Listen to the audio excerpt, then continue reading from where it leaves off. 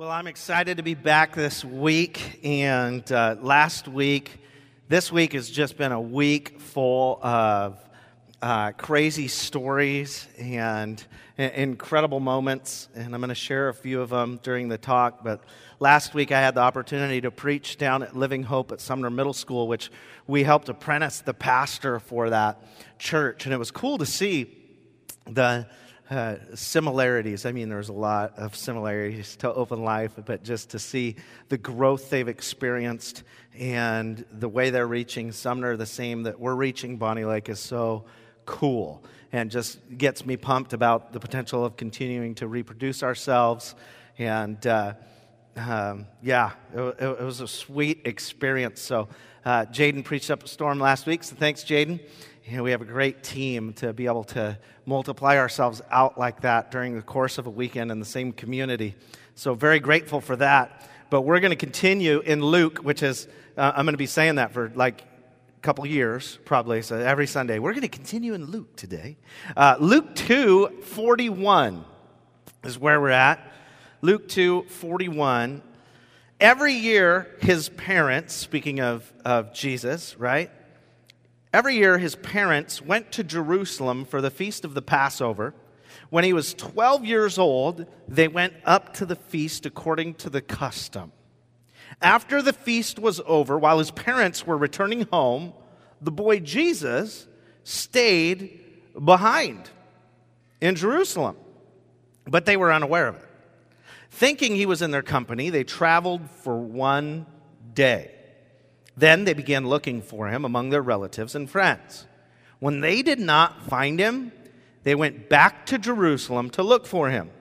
After 3 days, every parent just go, right? If you've ever had that moment. After 3 days, they found him in the temple courts, sitting among the teachers, listening to them, asking them questions.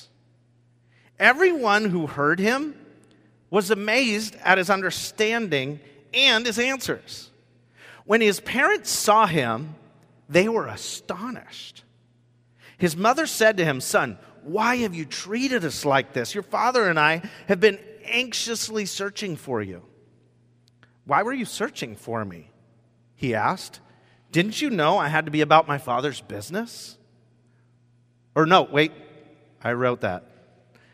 He said, "Didn't you know I had to be in my father's house?" Okay, there we go. That's the actual translation.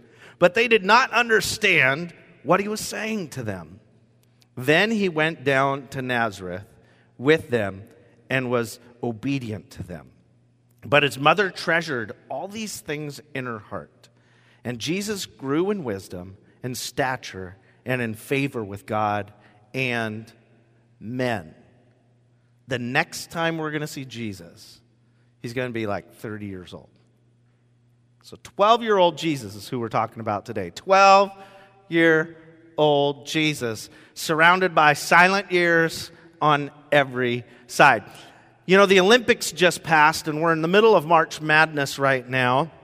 These are sports, for those of you who don't watch any of those. And then we're just finished, like the Super Bowl, still a big deal. Probably will be for a few years. Hopefully, we can brag about the repeat next year. So we're only going to brag about the Super Bowl for 1 year, right? And then we'll be talking about repeat.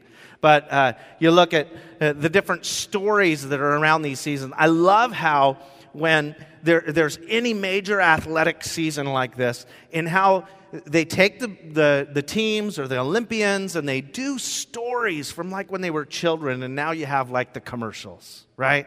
The Hallmark type like Visa commercial. And they show the mom just pouring into the child, right? "We only made it here because of our mama." And we're all there on the couch. Well, maybe not some of us. I hide that I'm crying better than my wife. But anyway, so we sit there, and we're having those Hallmark moments with these commercials. But they go back to show what they had to overcome in their youth, right? What did these people have to overcome in order to be the athlete they are today? Well, we look through that lens immediately when we start reading a story like this. We go, man, They're telling the stories about, the childhood of Jesus and his 12-year-old moment, because it's challenging to us, but it also gives us hope. We can relate to it in some way, shape, or form.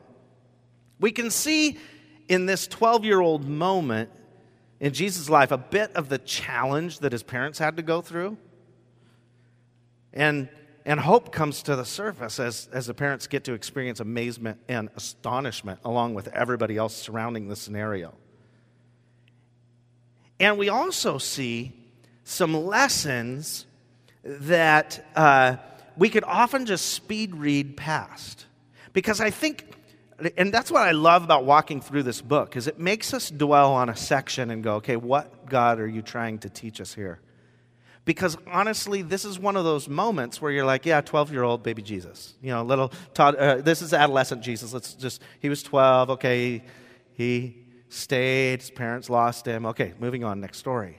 And we kind of read through the beginning of Luke. We speed read into Luke 4, right? We want to get to the life of Jesus. We want to see what the miracles he's going to do and all those stories. And we just kind of speed read through this. But we miss some incredible things that are taught to us, like the reality of Jesus sitting amongst the leaders and listening and asking questions and answering them. Like we could learn from that alone just how to really respond to reading the Bible, that we should just really dwell in it and listen to it and question it and process it. But we can quickly see more depth than that even if we begin to maybe fill in the blanks. So I've got 4 real things that surface to me that I want to share with you today that I think God really wants us to grasp. But the first is the main reason this passage exists in the first place, according to most of the commentaries out there that tear this thing down contextually. But the reality is, you're never too young to understand. That's not really the point of this, but understanding is. See, Jesus understood who he was. He was in his Father's house. And he was telling this to his earthly father, right? And he's like, wait, our house is like the other way, Nazareth. But and then, that reminder, no, my Father's house. Oh, the big F Father, right? Like capital F. I better not, that could sound bad. I should probably not go down that road. Okay, it's not in my notes, so I won't. But Luke is writing to help the person who's, again, funding this writing of Luke, trying to help present a clear, intangible proof that this is the Son of God, that Jesus is who he said he was. Theophilus funds this book. He's writing it in a way that all you and me can understand, and he's trying to show here that at 12 years old, Jesus has a moment and confesses that he's the Son of God at 12.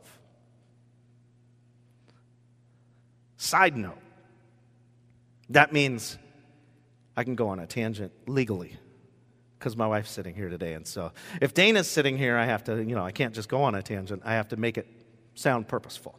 But it does say side note in my notes if anybody wants to proof that I pre-planned to tell this story. Man, we believe in the next generation. And I think you have to. Speaking as a church and as leaders within it, you have to continually pour into and value and invest into the next generation. And we're seeing the potential of a 12-year-old boy here. You're never too young to discover your destiny and calling. You hear so many people realize, man, I knew I was going to be this when I was little, right? And we kind of pat the head of the kids that are like, I'm going to grow up and be a fireman. I'm going to be a policeman. And then you have others that are like, I'm going to be an evangelist. And then you have I'm going to be the banker. I'm going to be rich. I'm going to be a billionaire. And you're like, that's nice, boy, right? But there's legitimacy to this. You can experience a calling when you're young, and what is just a glimpse in your youth can become a reality later in your life, as we're going to see through the life of Jesus.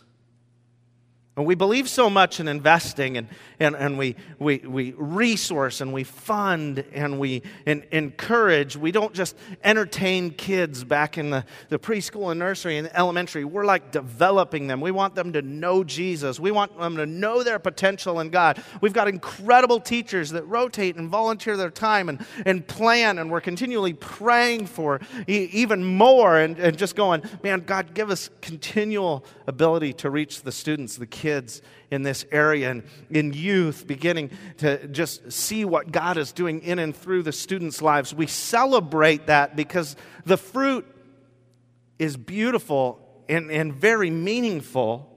And this week, the results just brought like all the emotions out in my life. Thursday morning, Jocelyn and Jenna, my oldest two girls, they're twins, 11-year-olds, and they received an award. A pic, I think, shows up here. And they received these at a Kiwanis meeting. It's 6:45 a.m. in the morning.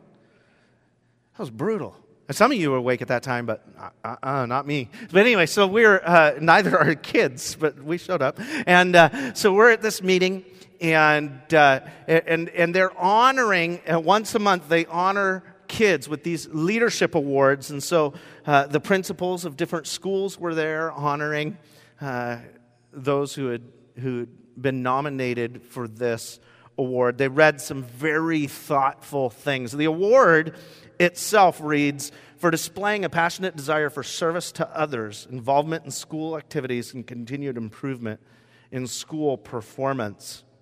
And I was sitting there while they were receiving this award and afterwards just dwelling on it, going, how would you not want that fruit in your kid's life? It's worth dragging them out of bed every Sunday and getting them in the presence of God and putting the Word of God in them, which bears the fruit of service to others. And Jesus is our reason. We're not just connecting with people and serving people and sharing His story with them and sharing our resources for no reason. We're doing it so that out there in our mission field, we're making a difference like this. And when you grow up, it looks different in your workplace. You get an award, and I'd be just as emotional celebrating if you share what God is doing in your mission field to honor and be honored, because you should rise to the top if you're following Jesus. It just happens. He awakens dreams inside of us, and so I read the inscription, or the print on that little award that they got, and it sounds very familiar to the things we're pouring out here, like Jeremiah 29:7, which says, "Seek the peace and prosperity of the city to which I've carried you, and pray to the Lord for it, because if it prospers, you too will prosper." And so you have some 11-year-olds living that out in their school. And they get an award like that. Some would go, well, that's just because, you're the pastor and they're being pastor kids in school. No, they're just being kids full of a heart to serve out of the root of Scripture in the heart of God. It's pretty cool to see. And here we have Jesus, 1 year older, a little farther along, right? And he's having a moment of exemplifying that same ability as a young person to make a big impact in the people around him. He, it says, understood. He was the one who understood what they did not understand around him. The profession of being in his father's house, about his father's business, as I just like to phrase it. It's God's business was the point of this account. And the point of Luke communicating this was to help them see, hey, he's identified himself. So Theophilus, just so you know, you sent me here to learn. Only thing I could get is testimony from when he is 12 years old. But when he was 12 years old, there was this moment, this watermark moment that everybody went, He was proving that he was Jesus and that he knew the Father. Luke desired this takeaway to be really captured in a piece of proof that he was the Son of God. But if you consider the context, there's some more lessons here. If you allow yourself to go down that rabbit trail in your mind and fill in the blanks of the story, you can discover some things that they're here, but like, let's just think about it. Let's pause. Let's take time here today. Did Jesus dodge them to stay in Jerusalem? Like, how did this happen? He's like, yeah, pack up, cool, let's do this. Right? How did it all work out? It didn't say that he snuck back to Jerusalem. It said that he stayed in the place where they were at. They were probably there for at least 3 days. And so he stayed, and they packed up, and it was more of a Home Alone scenario. Right? It was that moment in Scripture. So he's going to make the most of this opportunity. Did Jesus sleep in the temple? I mean, when you really start to ask the questions, like, where did he stay? Who did he stay with? Was he crying at night? Or was he comfortable because he knew his Father? Like, he's 12, which is a lot older in that day than it is in our day, right? They're almost ready for, like, moving out at that age. But how did Joseph and Mary sleep the first night and the second night? I mean, as a parent, or as one who's been lost and you have a parent, you just know, like, for the seconds you're lost, the torture. This is crazy stuff. Which brings me to the second thought. When you obey God, your life will be filled with amazing moments. So here's Jesus staying at the temple. He is not shocked that he's where he's at. According to him, he's in his Father's house. Why should his parents be upset? A favorite word for Luke is amazing. He uses it throughout Luke and the book of Acts. He wrote both books. And so, this word in the midst of this story of Jesus being lost, if you would, or remaining back, it's like, oh yeah, he was amazing. Well, Jesus when he taught, amazing. Jesus when he walked on water, amazing. It's like that word that if somebody has a word they always use around you, you're like, oh yeah, that's that person's word. Like, oh yeah, it's awesome. Well, Luke's word's amazing. But there's something interesting about this word. He normally uses this word in the midst of a supernatural moment. So he'll identify the moment backed by supernatural occurrence as amazing. It makes you dwell on this a little deeper when you consider that word, because that means him actually understanding the teaching and remaining there in Jerusalem was a supernatural act, if you would. It was amazing. I tried to start processing, like, what is something that we can relate to as far as it's amazing, and just like somebody this young sitting in a group of, these were the elite teachers of the day, and they're just like, how is he understanding and answering these questions? I don't get it, because he's asking questions, they're asking back, and they're amazed by his answers, right? There's two amazings in this passage. How? Well, I started thinking, and then I was like, I know how we are amazed in the world we live in, right? Usually on Facebook, YouTube. Here's where you discover young people and amazing. Watch this. It's funny. He's like, man, where is the person really singing, right? They're trying to figure it out, and there was a controversy for a while. Everybody thought she was faking it, but then she proved it. Now that 10-year-old is 13 years old, has had 3 top-selling albums. One went platinum. I mean, it's just like, that was back, and it's just unbelievable to me, the talent that's wrapped in like that little small body. I remember just watching that going, huh? Well, that's just a very small illustration of what they were like with Jesus. I was actually, when capturing that video on YouTube, I did a screen capture because somebody on Friday commented, just amazing. Simply just amazing. It's kind of the same reaction the teachers and the people in this room with Jesus were having. They're like, how is this wisdom and understanding coming out of a 12-year-old? They could not comprehend it. It was beyond reality for them. Now, Jesus wasn't a young entertainer. He was amazing in their presence, but, he didn't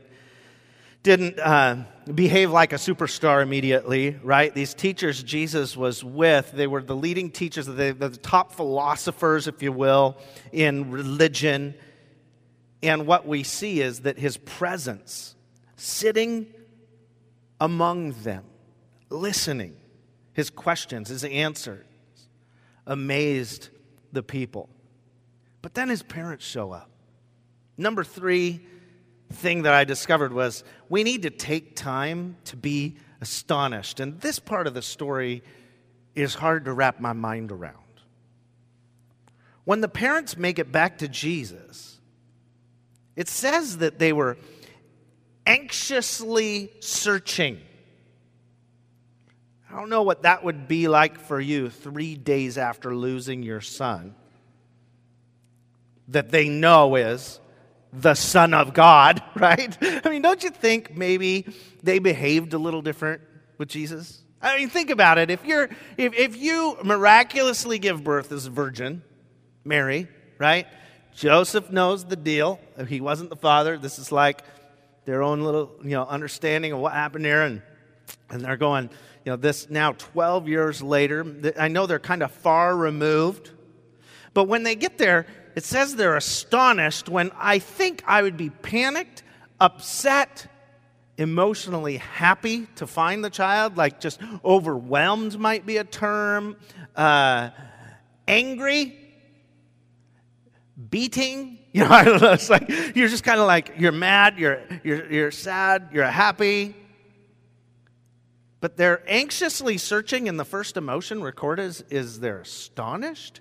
This is hard for me to wrap my mind around. How many times when Jesus was growing up did the parents, in those silent years we don't see in between birth and 12, how many times did they watch to see if Jesus reacted a different way than their brother? How many times did they see if he behaved a little different, right? They look for signs like, he spills something, and does he react differently when does he not throw up after feeding as a baby? What does he not burp? I don't know. They're like looking, what's going to be different? This is the Son of God. Did that wear off after 12 years? Or, are they still kind of... I would think you would treat them more like all the movies we watch or the shows like Heroes or Superman. And you like hide the baby Jesus, right? It's like, okay, guys, let's kind of keep him away from threat because this is the Son of God. He's going to one day rule all the people, so we need to keep this we need to protect him. His dad was a carpenter. I could just see him going out, and he grabs a saw, and, he's going to cut a piece of wood. And they're like, no, Son of God, right? I would have. I just have to confess. I would lock him up and tell him, don't let your superpowers out. It'd be like, that's the way I would be totally treating Jesus. Don't go to the top notch of that ladder, boy. That's only your dad's going to do that. You got a future. And maybe they didn't let him know why, and he was confused as to who he was. No, just like Superman. Okay. Anyway, I love in The Passion of Christ, if you've ever seen that, it's a great time of year to watch that movie. But they do that like flashback. Mary has this flashback to when he was a child, and he trips and falls. And she picks him up as a child, and then seeing him do that while he's carrying the cross and having this flashback moment. And I can see that. He trips and falls and he's bleeding. Is God mad at me because I let the Son of God trip and fall? It'd have to be in the back of your mind because we're human. What would you do? How would you shelter and protect God from humanity when really he came to not be protected from humanity, but to save humanity? I think we could falsely imagine Jesus as constantly superhuman, as as even a little boy, right? And, when the family went to swim, Jesus was running around on the water like an Incredibles. He's just like, woohoo, and they're like, yeah, we're swimming, and he's walking on the water. They go fishing, and they're like casting their line, and he's like, and all the fish jump in their bucket, and they're like, mountain men, and they make their way back to home. Or, what is this? This moment, like Jesus, little brother wakes up and, comes in and just knows the supernatural abilities of his brother. So he's like, do you want to build a snowman? If you have kids, you just got that. But if you don't, then you have no idea what I'm talking about. You'll get it here in a second. We see otherwise in this scene. We see in this scene astonished parents seeing something for the first time, like a shock of electricity to their gut. And that's what Luke is pointing out. We see the first sign of a supernatural evidence that this is the Son of God. That's what's being revealed. That's why this is recorded. This is the moment when they look back, when it all began. So fast forward, from birth to we lost the Son of God. So, we have a 6-year-old, and her name is Jaden. She's full of life and adventure. And so some of you have heard this story, but I think it was a couple of years ago when we were at the Super Mall shopping for something at all the different little girl stores that are down there. And, like Justice, and there's kind of that corner across from Bed Bath & Beyond at the Super Mall. If you've been there, and in Auburn, and those of you who don't know, Kent, they've said for years is like the number one area in the state of Washington, and some would say in the country, for harboring trafficked kids and women specifically. And so trafficking's an issue in the state of Washington. And so you just kind of, when you have little girls, you just, you watch over them, especially when you're at the Super Mall. Like it's like the den of death or something. No, I'm just kidding. It's not. But we're at the Super Mall shopping, and we have 4 kids now. And so when you have 4 kids, something changed in between 3 and 4. It's more like you don't just kind of glance and know that everybody's with you. You have to take inventory. So we're taking inventory as we're getting ready to check out the store, and we're like, eeny, meeny, miny, whoa, where'd Mo go, right? And you're just like, hey, Jaden, no callback, not out of the norm for her. She's probably in a conversation with a stranger. She's not supposed to talk to, that had candy or a puppy. So we're making our way through the store looking for who has the puppy or candy, and they'll have Jaden as well. So we're looking for Jaden, and we realize really quickly after sweeping the back of the store, she's not there. And I think I saw the panic in Dana's face first, and then I felt it in my gut. And we made our way to the front of the store, and then we swept the store again real quick. And immediately, we were like to the oldest 2, watch Preston, told the teller our daughter's missing, and ran out of the store looking. And like, where do you go, right? Here's this mall that's a circle, and I walked out and I was like, Jaden! In the hallway, and you kind of feel like that dad, and you're kind of like out there going, Jaden! And people start to look at you, and it's that moment of, oh, now people know something's wrong or whatever, and you're like, Jaden! So I go to the next store and look inside there, nothing. That's no next door. It's like, where's there something shiny? Go to that one, So I go into and I start sweeping the stores, and then I'm in panic. So I run down the hallway, get farther than she could have, and I turn and stop and don't see her anywhere. And then I run back, and I'm like, I don't see her. She's gone. And we are freaking out.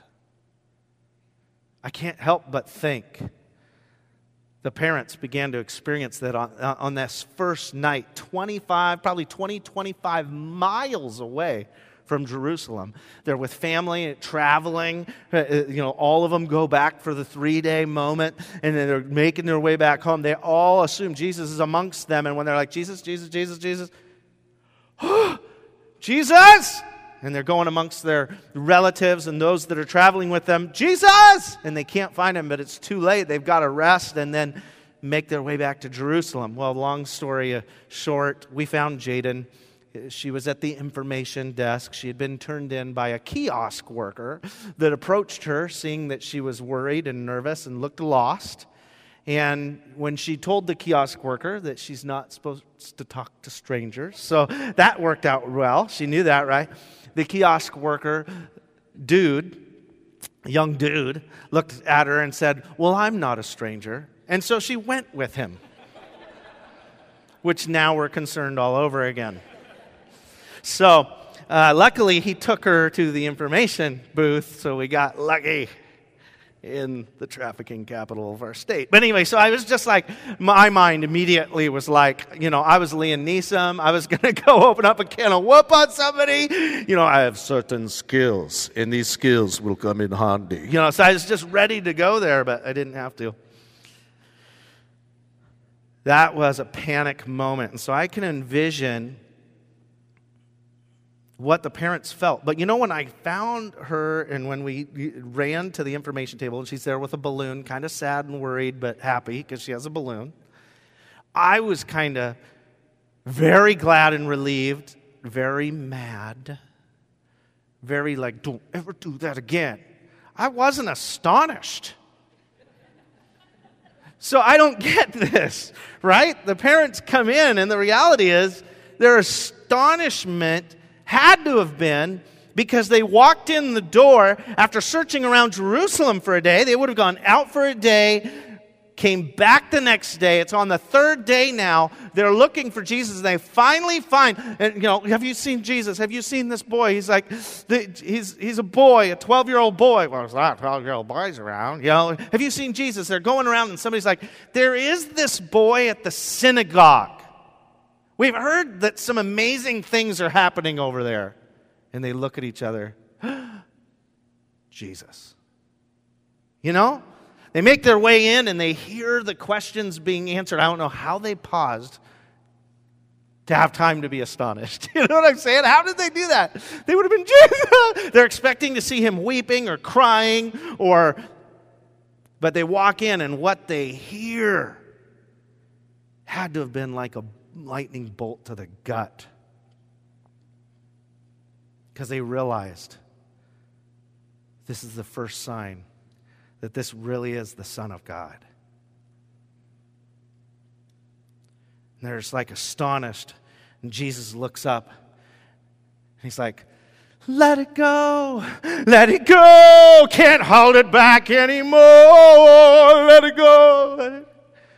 Anyway, that's not really what happened. You guys need to see the movie Frozen if you're not laughing. So, because Jesus did care, and he didn't hold it back anyway. But I just look at this and go, while this works for movies, this whole let it go, I don't care what they're going to say, Jesus did care. That's not how this scene did not play out, that he didn't care, that his parents were astonished but yet concerned and like, why are you doing this to us? And what happened is very interesting, and we'll conclude with this, but he went down to Nazareth with them and was obedient to them. Now he identified, I'm the Son of God and I'm in my Father's house about his, I'm about my Father's business right now in his house. But he went and was obedient to Joseph and Mary, who had been anxiously searching for him. And it says, the mother treasured all these things in her heart, and Jesus grew in wisdom and stature and in favor with God. So once again, Mary, she's all about treasuring things in her heart. Have you noticed that? It's like, she gets pregnant, she treasures that in her heart. There's a prophecy over at treasure. And Jesus is born, and shepherds come in because they saw a star, and an angel spoke to him. What does she do? She treasures those things in her heart. So she's got a big treasure chest. Mary does, right? And but now, all we have until he's 30 years old is that this young boy understood obedience and went home and obeyed his mom, his earthly mom, and dad. He obeyed their desires for his life. He submitted to earthly authority. He demonstrated submission and therefore grew in wisdom, stature, favor with God and man. Which brings me to my final point. Obedience unlocks doors of favor. We're in a world that tries to push the door open for wisdom and favor, and I want it now, right? I just want it right now. That's the way we live. But what if we give God time and we just surrender to the process? Jesus' obedience to his parents gave way to his obedience to God all the way to the cross to die for you and me so that we could have eternal life by putting our faith in him because he rose 3 days later. Conquering death, hell, and the grave. That's the gospel. It's good news. It's our promise. And I look at that and I go, my goodness, he practiced that obedience with his parents from the age of 12. Knowing exactly his destiny and who he was and understanding Scripture, he remained until he was 30 to begin his earthly ministry. This is shockingly incredible. For the last 5 years, well, almost exactly 5 years ago, Dana and I sensed a call to start a church here in Bonnie Lake, and we were like, oh my goodness, we were nervous. We spent 3 weeks praying about it, and we said we were willing after 3 weeks of prayer, and it took still a little bit of a process for people to say, yeah, we'll support you, or no, we won't support you, and all of a sudden it was voted on by the church that we came out of in Auburn, the Northwest Family Church. They said, yeah, well, okay. They were like, man, we're a little nervous about you starting a church that close. Oh, no, well, yeah, you should start a church. There needs to be a church in Bonnie Lake that is reaching people that are far from God. And so they're like, we'll approve it. And they approved it like in a week from now, would have been 5 years ago. And we began listening and trying to figure out what God was calling us to do uniquely as a church here in Bonnie Lake. And we recognized Jeremiah 29:7, which I read earlier, but that we needed to just be present in the community. We needed to listen. We needed to ask questions and find out what the real needs were and be present with those in community that had needs and just begin to serve our city and see what that would do. And sometimes that's a lonely path in church planting world when you're not just trying to do bells and whistles and try to, raise $500,000 and do massive advertising campaigns and bring a bunch of people in. And sometimes you're going, okay, am I doing the right thing here? Right? You're out serving. You're doing something that's invisible. But this week, something incredible happened. It was actually a few weeks ago that I was invited, but I was invited to be the keynote speaker at a summit that was held this Thursday night, right across the street at the middle school. And it was for all the government leaders, nonprofit coordinators. It was an awards ceremony / community summit with about 300 people there. And all the student leaders from middle school and high school campuses were there. And to share the keynote in this environment, superintendent of the Sumner School District and stuff, I was nervous actually because I could default to like Jesus, and I'm going, I can't default to that in this room. So you're trying to be true to who you are, and you're calling to the community, and what they wanted in this message called Serve Big was really the testimony of open life and Big Give. And as well, they wanted the message of our year, which is why not? And so I got up and I shared this talk, and it was cool to see. I was forwarded from one of the people in the school district a memo that went out to some different employees that said this from the superintendent. The community summit was an unforgettable event, a big, awesome-tastic shout of approval for Marilee Hill Anderson, who directs the event, and her team for another stunning community event. Thad Huff, keynote speaker, inspired me deeply. I'll be carrying this quote in my heart for a long time. Sometimes all you need is 20 seconds of insane courage, just literally 20 seconds of embarrassing bravery, and I promise you something great will come of it. Now, I did say that was from the movie and not my own, of We Bought a Zoo, right? So I didn't take credit for that. But here's what's interesting. So the director wrote a note to you, Open Life, Marilee Hill Anderson, that she said, read this to your church. I just want to thank them for allowing you to come and invest and be present at an event like this. Thad, you did a wonderful job of informing, inspiring, and involving all of us in the audience about the need to be brave and courageous beyond what our minds might conceive as possible. I'm personally grateful for the courage of Open Life members to dream big, care big, and serve big. You've blessed our students at Liberty Ridge and brought big thinking about giving to our community. If we always do what we've always done, some will have, but some will not. Serving big requires thinking big and caring big. And when we let that floodgate open, all the goodness and gifts bestowed on each of us can flow freely to others. So everyone receives a benefit. You and Open Life members are teaching this to all of us locally and globally. Please know that stretching yourselves beyond what you might think was possible has been inspirational beyond those who you have directly served. And Thad, during your keynote presentation on Thursday, you encouraged minds, challenged ways of thinking that limit what's possible, and inspired leaders to pursue goals that will benefit our community, even though it will take more of their time and effort. Your words were true blessing to us. So on behalf of Sumner and Bonnie Lake Area Communities for Families Coalition, I simply send a big thanks. Please share our sincere gratitude with your congregation for their continued support. So, way to go, Open Life, and serving big and big give. Here's the reason this is you. Being present out in the community is absolutely impossible without your support. It's just an idea. But you catch it and you show up and you put your hands to the task. I don't know what the next step is after a talk like, or for you, the next step for you is, but I want you to pull out your connection card today.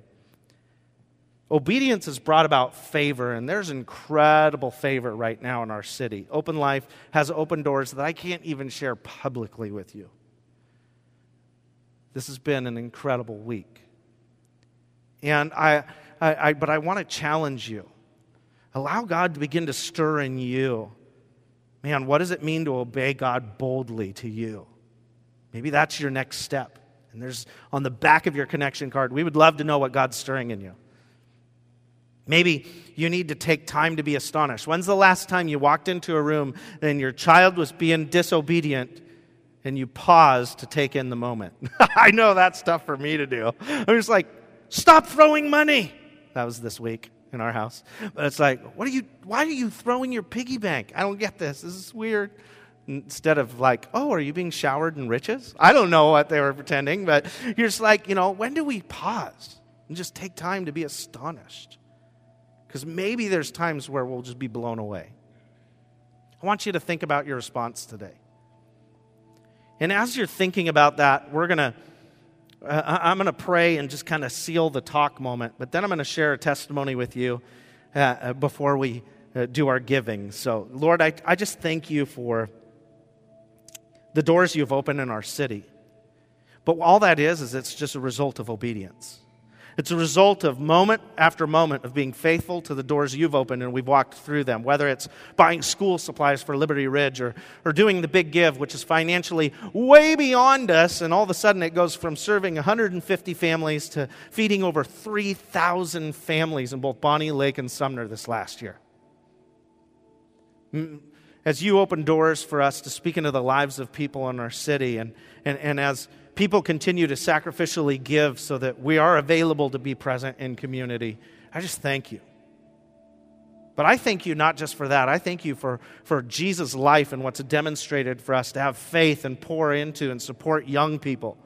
Be it the youngest child in nursery doing a coloring sheet about something in the gospel, or being elementary, or whether it be a youth that's being told they can do it and they can lead right now in their age. Jesus was 12, and he was full of understanding, and people were shocked. I pray that, God, we could raise up young people that would be faithful to the gospel in a way that would shock our community. And may we celebrate those stories always. In Jesus' name, amen.